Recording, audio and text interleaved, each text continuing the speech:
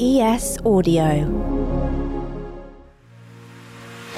Hi, I'm John Weeks. This is the Evening Standard's Tech and Science Daily. Let's go. Coming up, the cosmic fingerprint captured in space.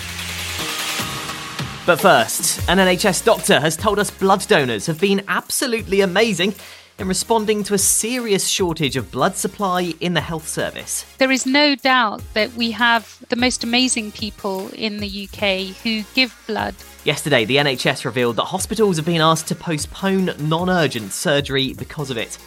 Dr. Farooq Shah, a London-based consultant haematologist, said since then, more than 100,000 people have come forward.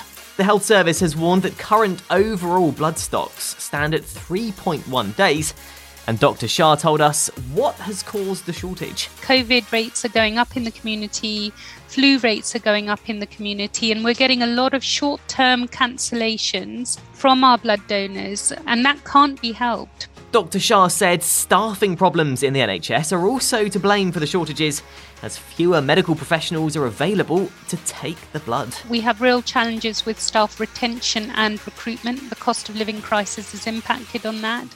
We've got a big issue with staff on sickness absence.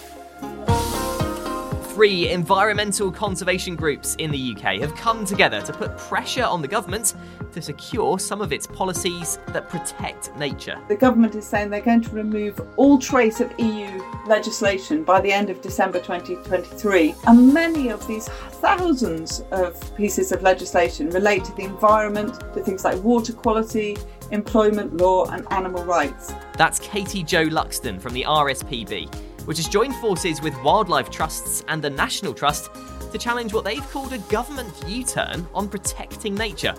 She said the government's planning to review a lot of European legislation based on protecting our environment by the end of next year.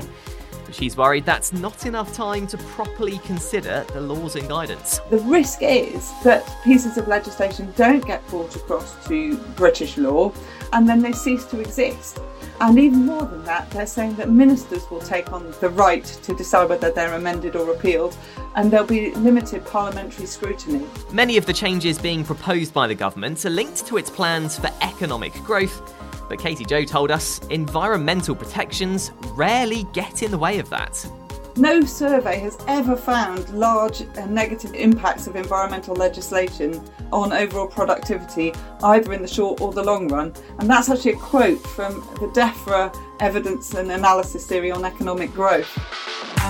A research team in the US has shown that human brain tissue, when implanted into the brains of rats, can integrate and grow as part of its host's organ. Scientists believe the technique could be an entirely new way to study brain disorders such as autism, but the research has raised questions from some experts, including those at biotech firm the Roche Innovation Centre in Switzerland, about how ethical it is. The team at Stanford University took clumps of human brain cells the size of sesame seeds, which were grown in a test tube, and implanted them into the brains of baby rats. They found that the cells could interact with the rats' brains, receive sensory signals from their whiskers, and even be trained to send instructions to other parts of the rat's brain.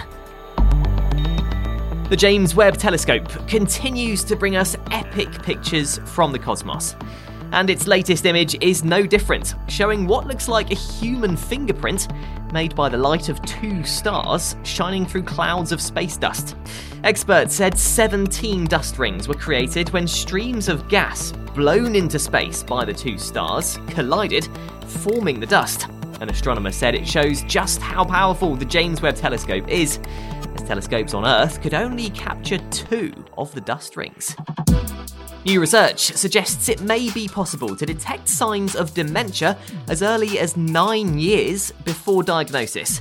Experts at the University of Cambridge looked at the histories of some patients and found that they were showing signs of cognitive impairment several years before their symptoms became obvious enough for a diagnosis. They say the signs were often subtle but could be useful to recognise early, so professionals can intervene at an earlier stage and reduce people's risk of developing dementia.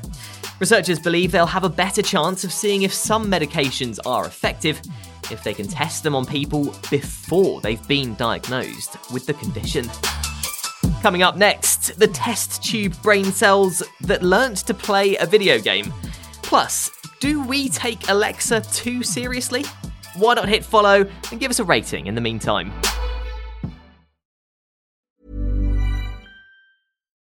Millions of people have lost weight with personalized plans from Noom. Like Evan, who can't stand salads and still lost 50 pounds. Salads generally for most people are the easy button, right? For me, that wasn't an option. I never really was a salad guy. That's just not who I am. But Noom worked for me. Get your personalized plan today at Noom.com. Real Noom user compensated to provide their story. In 4 weeks, the typical Noom user can expect to lose 1 to 2 pounds per week. Individual results may vary.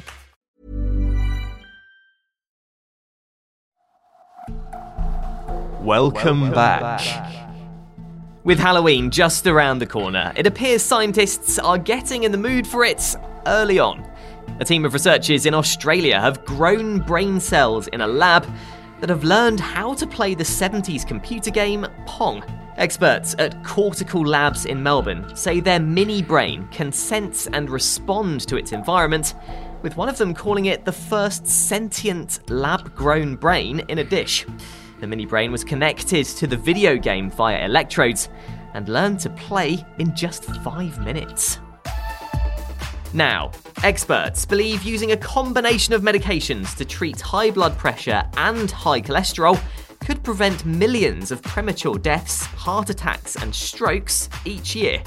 2 leading cardiologists are calling for pharmaceutical companies across the world to start offering patients a polypill to reduce the risk of cardiovascular disease. They said, despite the substantial scientific evidence of the high effectiveness, safety, and affordability of the polypill, it's rarely used. And finally, hello, how can I help you? Are we all taking our smart assistants a bit too seriously? Well, it turns out a majority of us believe the likes of Siri, Alexa, and Google Assistant have human-like personalities. A team at the University of Hertfordshire surveyed 500 people and found that 60% of them agreed the assistants were sympathetic, calm, dependable, and conventional. However, a fifth of them said they didn't trust the assistants, seeing them as having negative personality traits, like being more unsympathetic and dishonest.